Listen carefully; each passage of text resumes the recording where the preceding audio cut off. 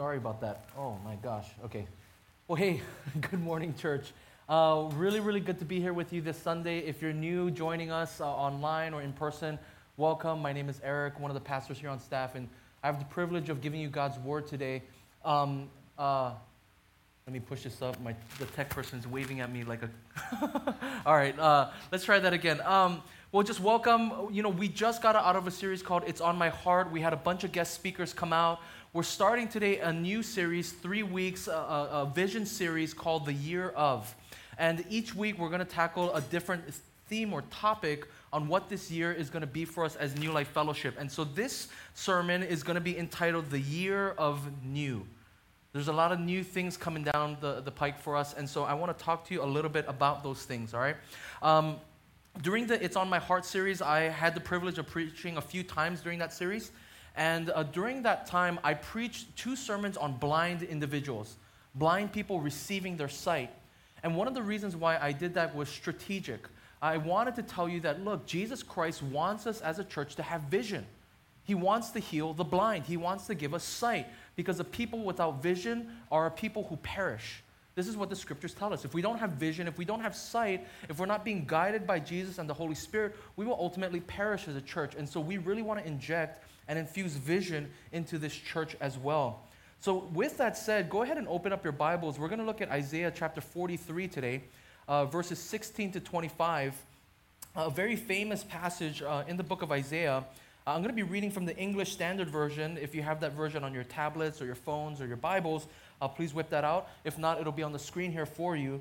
But again, that's Isaiah 43, 16 to 25. Excuse me. And then if at this time, if you're able to, would you rise as we read God's word together?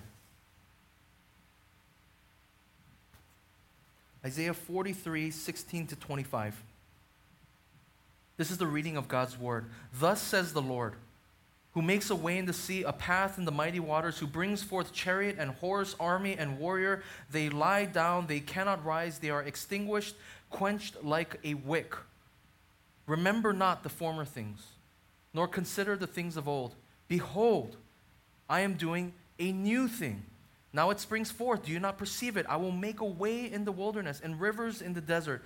The wild beasts will honor me, the jackals and the ostriches, for I give water in the wilderness, rivers in the desert, to give drink to my chosen people, the people whom I formed for myself, that they might declare my praise. Yet you did not call upon me, O Jacob, but you have been weary of me, O Israel. You have not brought me your sheep for burnt offerings, or honored me with your sacrifices. I have not burdened you with offerings, or wearied you with frankincense. You have not bought me sweet cane with money, or satisfied me with the fat of your sacrifices. But you have burdened me with your sins. You have wearied me with your iniquities.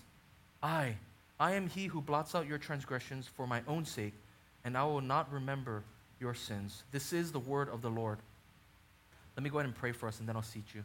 Lord Father, we thank you for this word. God, we pray that you would speak through my mouth, and that you would allow us to hear, to see, to perceive, to understand, and to turn towards you, Jesus.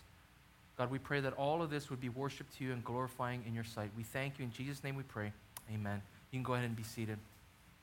All right, as normal, we have 3 points. The first point is the former things. The second point will be the new things. And then the last point will be the Jesus things, okay? So the former, the new, and then Jesus, all right? So I don't normally ask a question that requires a response, but this morning I wanted to. How many of you have actually ever done this thing where you are walking in one direction, but you're looking back and then you happen to run into the thing that's in front of you? How many of you have done that before? Come on, yeah.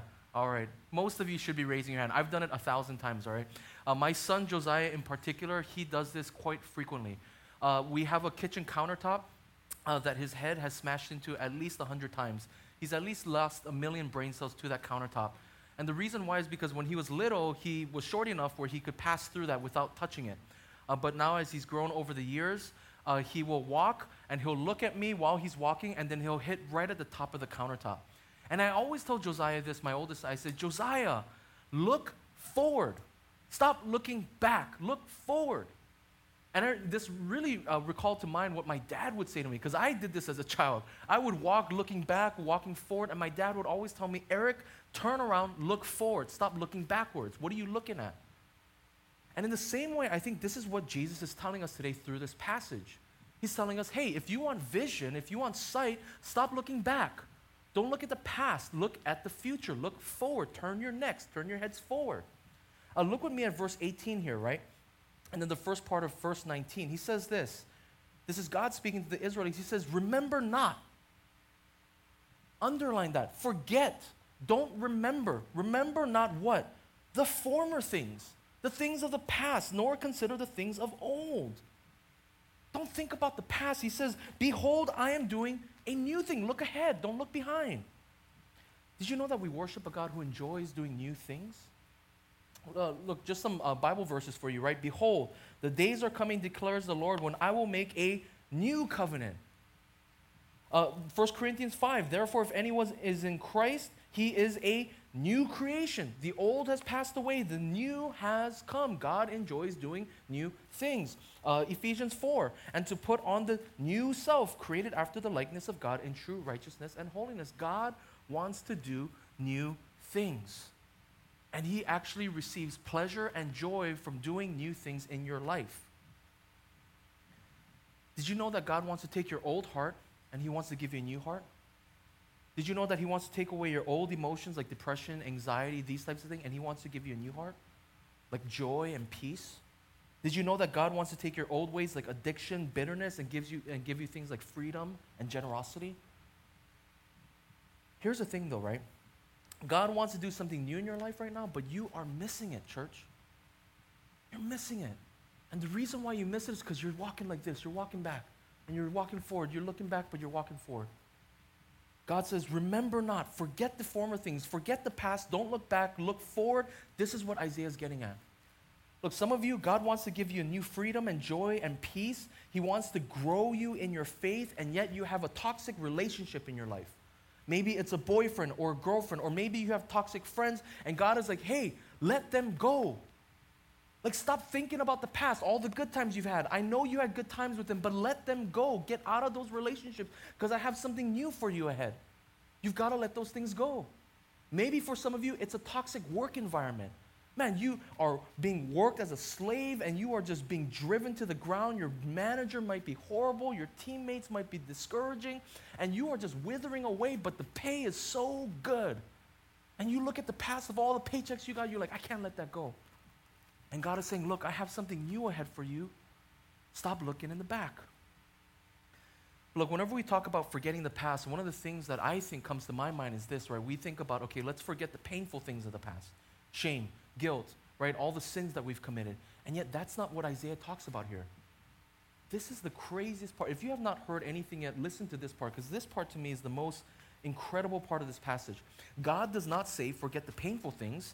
He doesn't say forget shame and guilt, right? Because we naturally do that as humans, right? Whoever says, oh, I long for the days where I was in poverty. No one says that. No one ever says, oh, I long for the days where, I was dealing with addiction and bitterness, right? No one longs for those days. Look what he says to forget. Verses 16 and 17, God tells us this is what we should forget. Thus says the Lord, who makes a way in the sea, a path in the mighty waters, who brings forth chariot and horse, army and warrior. They lie down. They cannot rise. They are extinguished, quenched like a wick. Do you know what he's talking about here? When was it a time in the Bible when God split the mighty waters? When was it a time when God brought forth chariots and horse and army and warrior into this water, and then he brought the waters down on them so that they could not rise, so that they were... When was that? That was the Exodus, right? When he was saving them from the land of Egypt as slaves, right? He brought them out through the Red Sea. He's saying, Israel, forget about that time. Wait, what, God? Forget you? But God, you always say, remember that. But let me just give you a quick verse. Deuteronomy 5:15. He says, you shall remember that you were a slave in the land of Egypt. And the Lord your God brought you out from there with a mighty hand and an outstretched arm. Therefore, the Lord your God commanded you to keep the Sabbath. So which one is it, God? Forget or remember? What are you trying to tell us here? And here's what God is getting at. God is saying this, look, I know I worked a great and mighty act in the Exodus to save you. But if you keep looking at that salvation act, you're going to miss out on the new thing that I have. Because I'm going to save you in a new way, a brand new way. But if you think I'm going to save you like the old way, you're going to miss out on the new thing. you're going to not see what I'm actually doing here. So forget about the Exodus. Look, did you know that there was a time in the church's history where hymns were actually scandalous? Do you know that? You know what I'm talking about? Hymns like Amazing Grace, how sweet the sound, right? There is a fountain filled with blood drawn from Emmanuel's vein. Pastor Kenny's not the only one who can sing. I can sing. No, I'm just kidding. Right, these hymns, these old hymns, right? They were scandalous at some point. And the reason why is because all the Christians early on, they were like, the only book that you can sing songs from is the book of Psalms. So they would take the Psalms and they would sing to the Psalms. And then one day, this guy named William Wilberforce and Horatio Spafford, these guys came along and they were like, these young, hip, cool, modern guys came along in whatever, the 14th century, and they said, we're going to write these things called hymns. And the people who were singing the Psalms were like, no, you can't sing the hymns. How dare you sing the hymns? You got to sing from the Bible. And they were like, no, we think God is doing a new thing. He's going to bless people in a new way. And so we're going to write these hymns, these blessed hymns. And so for hundreds of generations, the church sang hymns. And then finally, there was this guy named Chris Tomlin and David Crowder. They came onto the scene. And the people who were singing hymns were like, hey, what are you guys doing there? You got to sing the hymns. What are you, David Crowder, doing with your strange beard and your long hair? You look like a homeless person. Put on right clothes, sing a hymn, come on. And God was doing a new thing then, but the people looked at the old thing, they missed out on what God was doing new. And the people like me who grew up with David Crowder, we looked at Hillsong and Bethel and Elevation, we're like, what are you guys doing? Oh, you guys got to sing David Crowder and Chris Tomlin. What are you guys thinking about here? God is doing a new thing, and it's always the old generation that misses out on the new thing. God is constantly wanting to work in new ways, and yet we miss it because we're so fixated on the past. For each and every single one of you, especially if you call yourself a Christian here today, there was some heyday moment in your Christian faith life where God worked powerfully. And one of the things that you're looking to do at this church is to recreate that wonderful experience that God had for you back then. Right, so many of you here are moving in from out of town. You guys came in from different states. You're working at Amazon or Microsoft or whatever, right? All of you, right? You're moving in, and one of the things that you want from New Life Fellowship is to recreate your old church setting. Maybe you grew a lot during college years where there was good community. Maybe you grew a lot during young adults years or whatever, family years, what have you, a particular ministry at your old church, and you come to New Life Fellowship and you're saying, New Life Fellowship, I want you to recreate my experience so that I could be blessed again. And we're saying God is doing a new thing. Some of you here grew up at New Life Fellowship. You grew up at this church. And you have a heyday moment. You're like, oh, Lord, I remember when this program existed, and I grew so much because of this program. God, I wish we would do that again. Would you recreate that setting for me? And God is like, no, we're doing a new thing here. See, in the Israelite community at this time, if you could understand them, right, they are living in a foreign land. They are living in captivity. They are slaves, just like they were in Egypt. They were living in a foreign land and as slaves. And so they wanted God to recreate the salvation back then. This is what's happening in our passage. They're in Babylon, they're slaves, and they're like, God, do it again. And God's like, I'm not going to do it like that. I'm going to set you free. I'm going to bring streams into the desert. I'm going to bring new life, but not in the way you think it's going to happen. And so don't miss it by looking at the past. Look, this passage is ultimately talking about Christ. This is what's happening here. You see, the Israelites wanted God to conquer their political enemies just as he did in the Exodus. The Israelites wanted God to establish a temple and a law just as he did in the book of Exodus. He established a tabernacle and laws, right? And they were looking for a Messiah who would come and do those things. And yet when Jesus Christ came, they missed him. Why? Because he was new. God was doing a new thing. Instead of being a political conqueror, he came and he died on a cross. He hung on a tree on a Roman cross. And he defeated the powers and the principalities in the spiritual realm. Right? The Israelites were looking for a physical temple to be restored, but Christ gave us his body. And because of his body hung on a cross, we are now temples of the Holy Spirit. The Israelites were looking for law to be reestablished, and yet Christ fulfilled the law. And because of that, now it's written on our hearts. They missed out on the salvation that God had for them because they were looking God to do the old thing, not the new thing. God wants to do something new, but if we cling to the past, we're going to miss it. There are so many of you here right now in your own lives, you're clinging onto the past, onto the comforts of the past, and God is saying, look, you got to let it go. You got to forget about it because I'm going to do a new thing in your life. When I was in college, I actually attended this church here, New Life Fellowship. I moved away for 10 years to California, but when I was here in college, I served in our kids' ministry. And I loved our kids' ministry. I wanted to die as a children's pastor. That's all I wanted to do.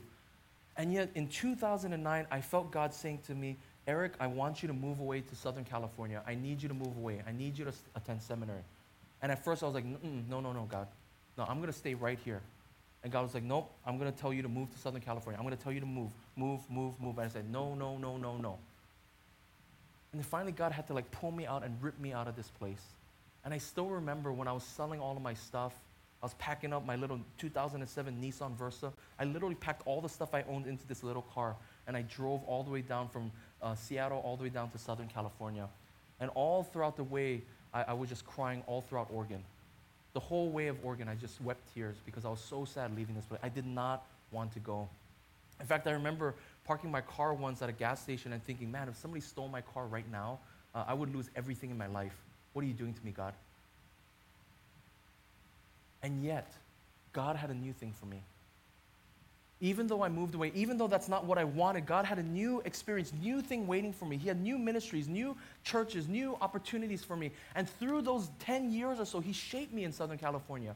He brought me new pastors, new mentors, new communities, new things in life so that it could shape me to become a better worshiper, follower, and disciple of Him. And then I didn't even know that God would bring me back here 10 years later. I had no idea. And yet now that I look back 2019 to 2009, I look back and I see God's hand all along the way. I was like, God, you were doing a new thing in my life. I did not see it at the time, but now that I look back, I see clearly you were doing a new thing. God wanted me here all along, and yet He needed to take me around a different path. So let's move on to our second point, the new thing. The new thing. So, Eric, if especially for those of you who are cynical in this place, you're probably thinking, this just seems like a really big intro, Eric, to something that you want to do new at the church. So what is it? What do you want to do that's new, huh? You're just trying to convince me to do something new. And of course, there are some new things, and I'll explain them in this point in a few moments. But here's something, right? Look, we don't want to do new things for the sake of new things. That's not the point of this passage. The reason why we do new things is not for the sake of doing new things. Look at what all the new things are pointed to, okay? It's found in this passage here. Verse 19. Behold, God says, look, I'm doing a new thing. Now it springs forth. Do you not perceive it? Do you not see it, okay? He says, I will make a way in the wilderness and rivers in the desert. In other words, I'm going to bring new life everywhere that I go. The wild beasts will honor me, the jackals and the ostriches. For I give water in the wilderness, again, that river of life, rivers in the desert to give drink to my chosen people. And look at verse 21 here. Verse 21 is what I want you to really, really focus in on. The people whom I formed for myself, that they might declare my praise. Do you see what he's saying? I'm going to bring new life, new rivers, new things into this dry place. Why? Because I want the jackals, I want the wild beasts to honor me. I want you to praise me. I want you to worship me. You see, from the beginning of time, although God has worked in new ways throughout history, God's unchanging, stable, and constant mission has been the same. From Genesis to Revelation, God has done the same. His mission has been absolutely the same. He's the same God yesterday, today, and forever. And here's the mission of God. I'll tell it to you very simply. God's mission is to get more worshipers. That's it. He wants more and more people to come into this place. Why? Because we were made to worship. When you come in here and you worship and you sing out to God, the reason why you relieve your stress, the reason why it is so freeing for you is because you are doing what you were designed to do. You were not designed to build bigger barns. Do you know that? You were not designed to make more money. You were not designed to do those things. You were designed to worship and glorify God. And God says, that's all I want. I want more and more people worshiping me because that's what you were made to do. And when you're worshiping me, I'm telling you, this is when you're the freest. God wants more and more worshipers. And that's the mission of God. That's the mission He gave to this church and to every church across space and time. And so yes, God will use the Exodus to get more worshipers for Him. God will use evil judges like Samson, right, to get more worshipers for Him. God will use a prostitute named Rahab to get more worshipers for Him. God will use a donkey and a guy named Balaam to get more worshipers for Him. God used a trumpet and an army marching around the wall to get more worshipers for him. God used prophets. God used kings. God used pastors. God has used Jesus Christ dying on a cross for us to get more worshipers for him. His mission has been the same today, yesterday, and forever. And so, yes, we will do new things. But these new things are not just for the sake of him. It's because we want to expand the kingdom of God, because we have a mission as a church. And so let me put it like this. This is how one pastor puts it. He says, we are married to the mission of God, not to the methodologies. Right? We're married to the mission, not to the methods. This is why we don't play the organ anymore. You know what I'm talking about? The organ? Right? Dun, dun, dun, right? There was a time where people thought the only way you could worship God is through an organ. And that literally people believe that. But we're not married to the organ. We don't care about the organ. We care about Jesus and his mission. Whatever method it takes to reach people for Christ, we will do it.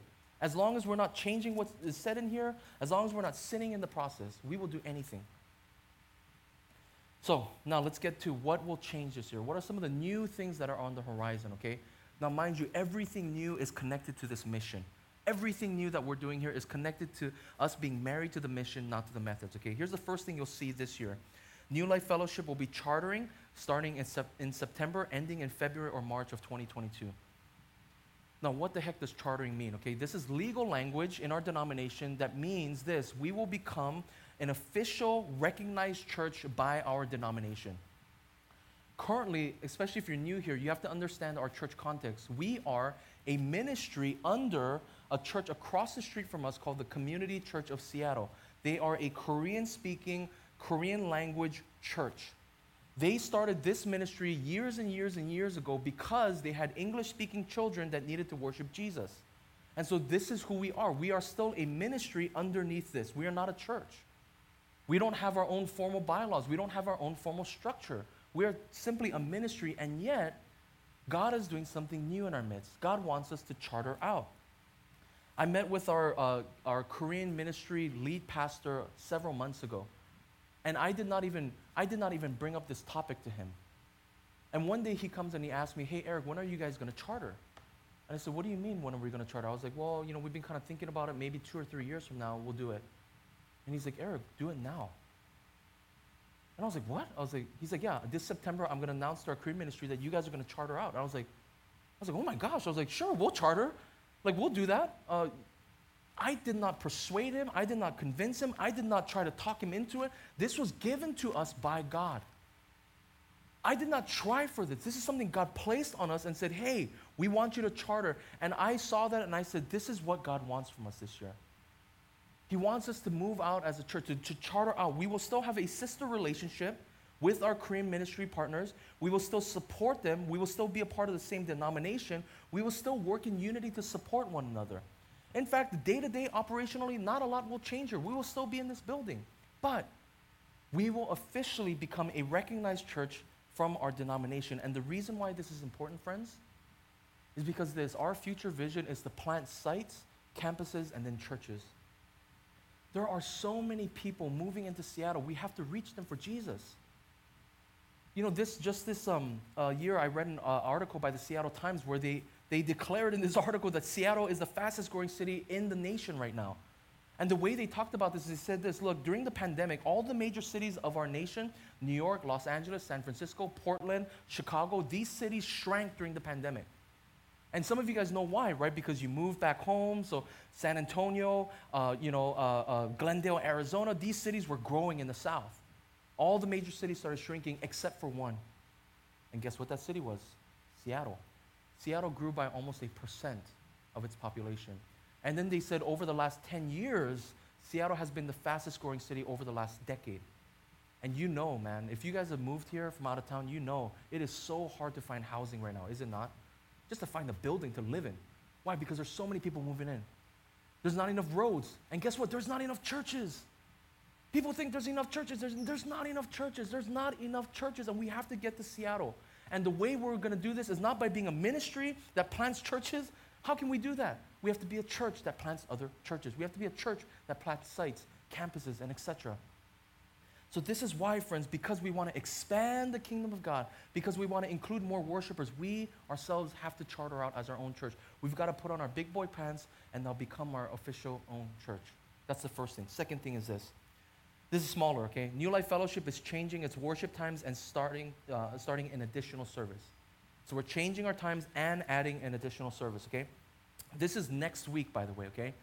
Next week, we have 9 a.m., 10:30 a.m., and then 12 p.m. And the reason why we're doing this again is because we want to create more room, more seats. In a post-COVID world, we cannot slam this sanctuary with 200 people. We used to do it. Pre-pandemic, we used to slam 200 people into this room, shoulder to shoulder, but we can't do that anymore. We got to make new room for new worshipers. And so this is the reason why we're adding this. It's a lot more taxing for me, for our staff, and for our elders, for all of our volunteers, but we all know that this is connected to the mission of God, and so we want to do this. Here's the third and final thing, okay? New Life Fellowship is going to be starting a youth ministry. New Life Fellowship will be starting a youth ministry, okay? Now notice that I didn't say we're going to start a youth service, but a youth ministry, okay? And this youth ministry is a new thing. And here's the reason why, okay? We are still going to support our Korean ministry partners with their youth ministry called Next. We are still going to send volunteers. I still want to have their pastor come over here and tell you about how you can serve in their ministry. We still want to support them 100% because we are a sister church. We support that unity, okay? But when it comes to our context, we need to start a youth ministry to begin discipling the students right here at home. And so if you're a parent and you want to send your students to Next, we bless it 100% because we support the ministry. But in another sense, we feel like God is doing a new thing in our midst. Let me share with you this quick statistic, okay? Kara Powell, she's a researcher at Fuller, which is a seminary I graduated from. She's one of the few people actually doing youth research right now. Do you know what she found in her research? It's so heartbreaking. If you're a Christian and you love Jesus, this should break your heart. 50% of youth students do not know Christ after they graduate high school. They leave the church. 50%. That means you cut the youth ministry in half. You split them, you put an X on one side, and all of them are going away. And this broke Kara Powell's heart. This broke my heart when I heard that. I cannot believe that 50% of our youth ministry will never know the love of Christ. And she researched the heck out of this because she was like, I got to find out how we can do new things to address the new youth students of our day. Because God is maybe doing something new here. Maybe He's showing us this thing because He wants us to do something new. And when she did her research, what she found was really, really striking. She didn't find a silver bullet to cure this, but what she found was what she called silver shavings. 4 silver shavings. And let me share them with you right now. And you can find this in her book called A Sticky Faith, okay? And she says this, right? First of all, youth ministries tend to be works-based, not grace-based. You see, in youth ministry, what usually happens is parents drop their kids off. They tell the youth pastor, make my kids good, bye-bye. And what she found when she was researching this, she said when she interviewed all these high school graduating seniors, she asked them one question: what does it mean to be a Christian? And guess what 1/3 of these high school seniors answered? 1/3 of them did not mention the name of Jesus. They said, loving your neighbors, being generous, which is great. Of course, that's a part of Christianity. I'm not knocking on that. But no one knew the love of Christ. No one knew Christ. And she was perplexed by this. And what she found was that these youth ministries usually try to drive in works righteousness. Hey, get good grades. Be good to your parents. Don't be a bully, right? Do these behaviors and then you're a Christian. And so that's what the kids learned. But they were not told, hey, come as you are. Come with all of your junk. Come with all of your brokenness. Come with all of your addictions, your depression, your anxiety. Come as you are. Because Jesus Christ doesn't want your works. He wants you. And when these kids show up and in a grace-based ministry and they come as they are, she says they're free. And this is what Christianity does for us, does it not? It frees us. It gives us joy. And from that joy, from that relationship with Christ, then, of course, the good behaviors roll out.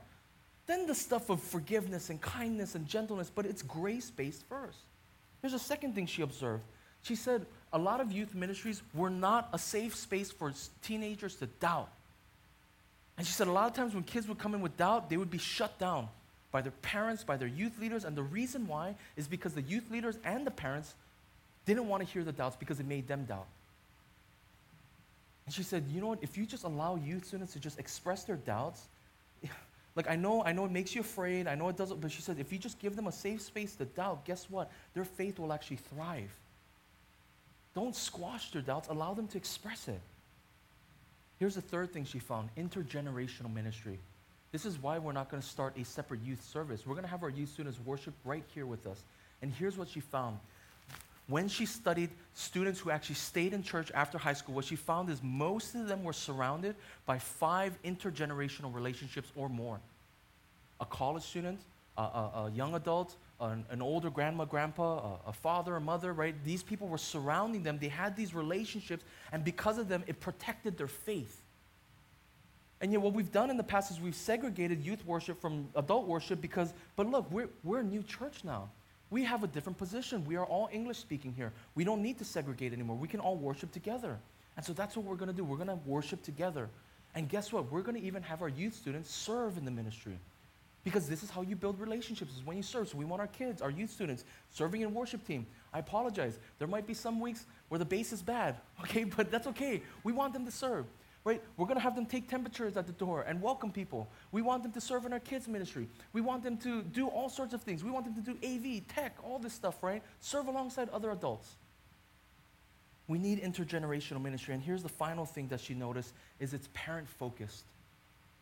It's not drop off your kids, teach my kids. It's no. Hey, parents, here's what you need to do at home to reinforce this. What she found is that students who thrived in their faith had parents who loved their kids and really focused in on rearing them in Christ. It's not parents who preached at them only, but they lived out their faith. It's actually parents who didn't just ask, hey, what's Jesus doing in your life? It was parents who shared, hey, you know what? This is what Christ is doing in my life too. They literally shared their faith with their kids. And this is what we want to focus on when we start our youth ministry. God is doing new things, friends. And we have to adapt, we have to change. Why? Because the mission is the same. And if we're not reaching people for Christ, then we've got to change our methodology. If we're allowing 50% of our students to go away with no faith, friends, let's try new things. I don't know if this is the right way, to be honest with you. Let's just be creative. Let's just try new things, though. And if we reach more students for Jesus, well, praise God, right? Let's not be married to the old ways. Let's be married to the mission. I get really worked up. Sorry about that. Let's move on to our third and final point, a Jesus thing, okay? Look, some of you are like, amen, let's start these new things. And some of you love new things, okay? But some of you like new things because you actually are running away from something, okay? And this is not what I'm talking about, okay? Some of you want God to do a new thing in your life because you want God to give you a new circumstance, not a new heart. You see that? Like some of you, man, you know what? You're like, oh yeah, like, all these friends, like, I'm so bitter and angry at them, and like, yeah, I'm going to leave them, and God's going to do a new thing. But no, God might be saying, hey, actually, you need to work this out here. And the new thing that I'm doing is actually giving you a new heart so that you can forgive this friend group. You see that? It's not always just go get a new thing, right? Sometimes God wants you to work things out in your life as they are. And so I'm not saying God wants to give you new circumstances all the time. What I'm saying is this: God wants to give you a new heart. That's the thing that God wants to do.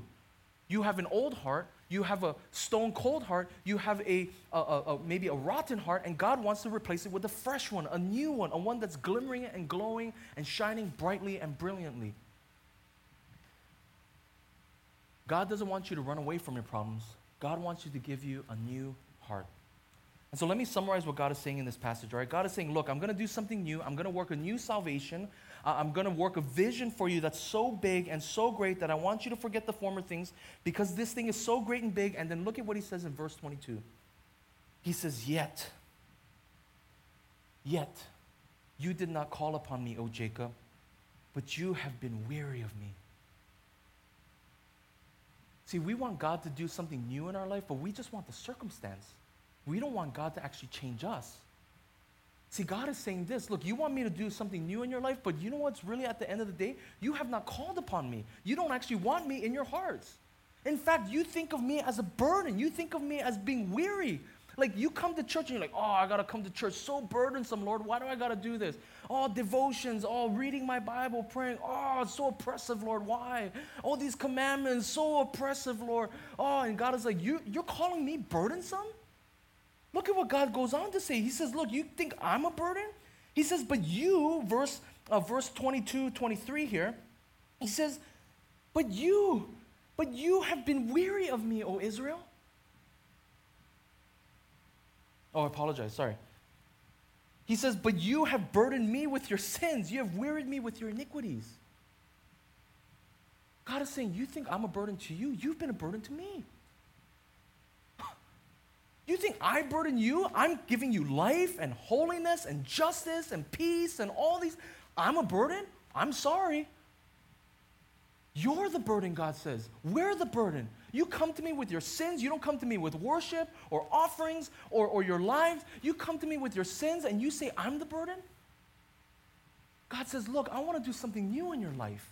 I want to do something new in your heart, and yet all you have to do is call upon me, actually desire me, actually want me in your life. And Jesus says, look, he says, I'm knocking at the door of your hearts, and if you just open up the door, I'll come in.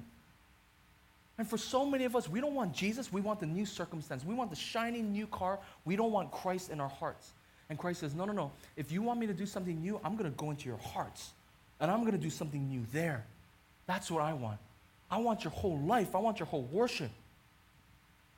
And look at what God says at the very end of this in verse 25. He says, I am he who blots out your transgressions for my own sake, and I will not remember your sins. Amen. Even though we burden God with our sins, he says, I forgive you. I blot out your transgressions. And we know ultimately he's talking about Christ here. That Christ would be the one who would shoulder the burden of our sins. On the cross, when he was dying for us, he took the burdens of all of our sins, all of our cares, all of our guilt, and all of our shame. And as he hung there on the cross, he took it for you and me. He took on our burdens that God felt for us. He who was without sin became sin, that we might become the righteousness of God, friends. God says, look, I know you've been a burden to me, but here's forgiveness. Here's grace. Here's love. Here's hope. Look, I know you've been neglecting me. I know that you haven't been calling on me, but now, look, here's new life. I bring streams of river into dry places. I bring new life everywhere that I go. Look, here's hope once again. Let me do the work for you. Let me die on a cross. Let me shoulder your sins so you can start again and come to me and call to me, church. Look, if you're here today and you've been far away from God, maybe this is your first time worshiping with us in a long, long time. Maybe you're tuning in online and this is the first worship service you've been to in a long, long time. I want to welcome you back. And maybe today this is a new thing that God wants. God is just saying, call on me. You haven't called on me in a long, long time, friend. And I'm waiting to hear from you. I want to forgive you of your sins. I want to give you my grace, my love and compassion. All you have to do is call on me.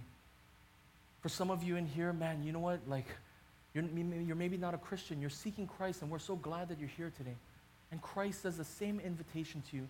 Look, you've been following your own paths, your own ways. You've been doing things however you want to do them.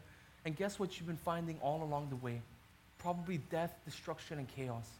Which is why you might find yourself in a place like this today.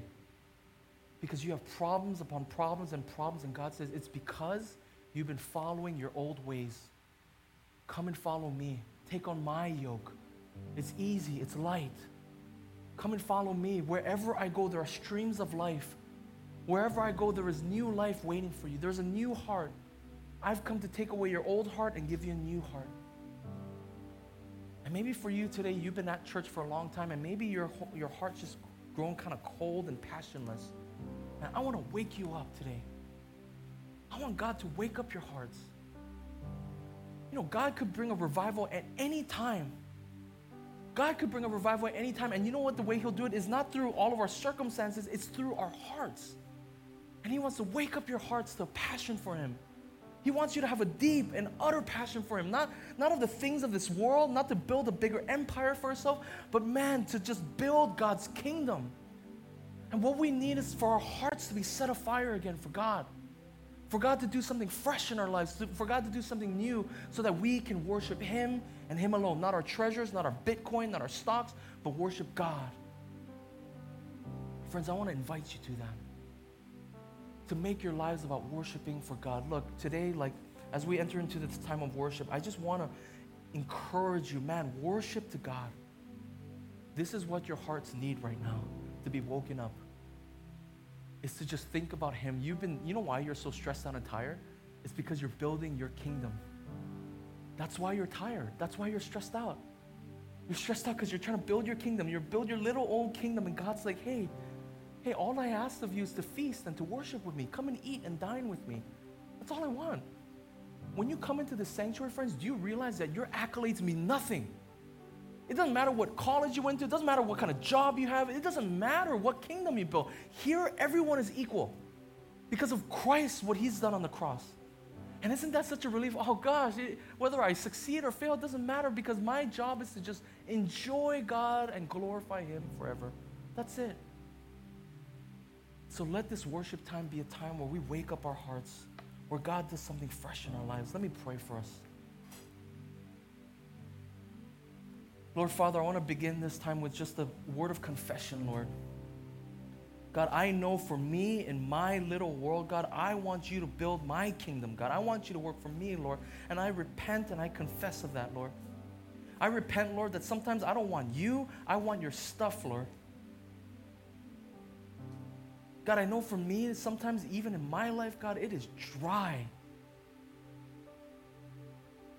And yet, God, we know that you desire a fresh breeze in all of our lives. And so, Lord, we come in repentance, Lord. We come in repentance, say, Lord, we're sorry for neglecting you. We're sorry, God, that we found you burdensome. But, Lord, we repent and we say, Lord, we want you. We desire you. Holy Spirit, would you come now and waken up our hearts? Would you give us a fresh sense of what you're doing in our lives? Lord, we pray for those individuals right now, God, who are suffering from depression, anxiety, God, from just an old heart, God. And God, we ask that you give them a new heart.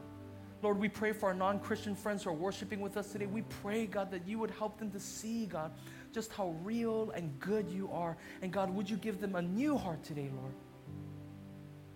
God, we thank you for all that you're doing in our lives, Lord. We trust you. We give it over to you, Lord, and we pray this on your Son's holy and precious name. Amen.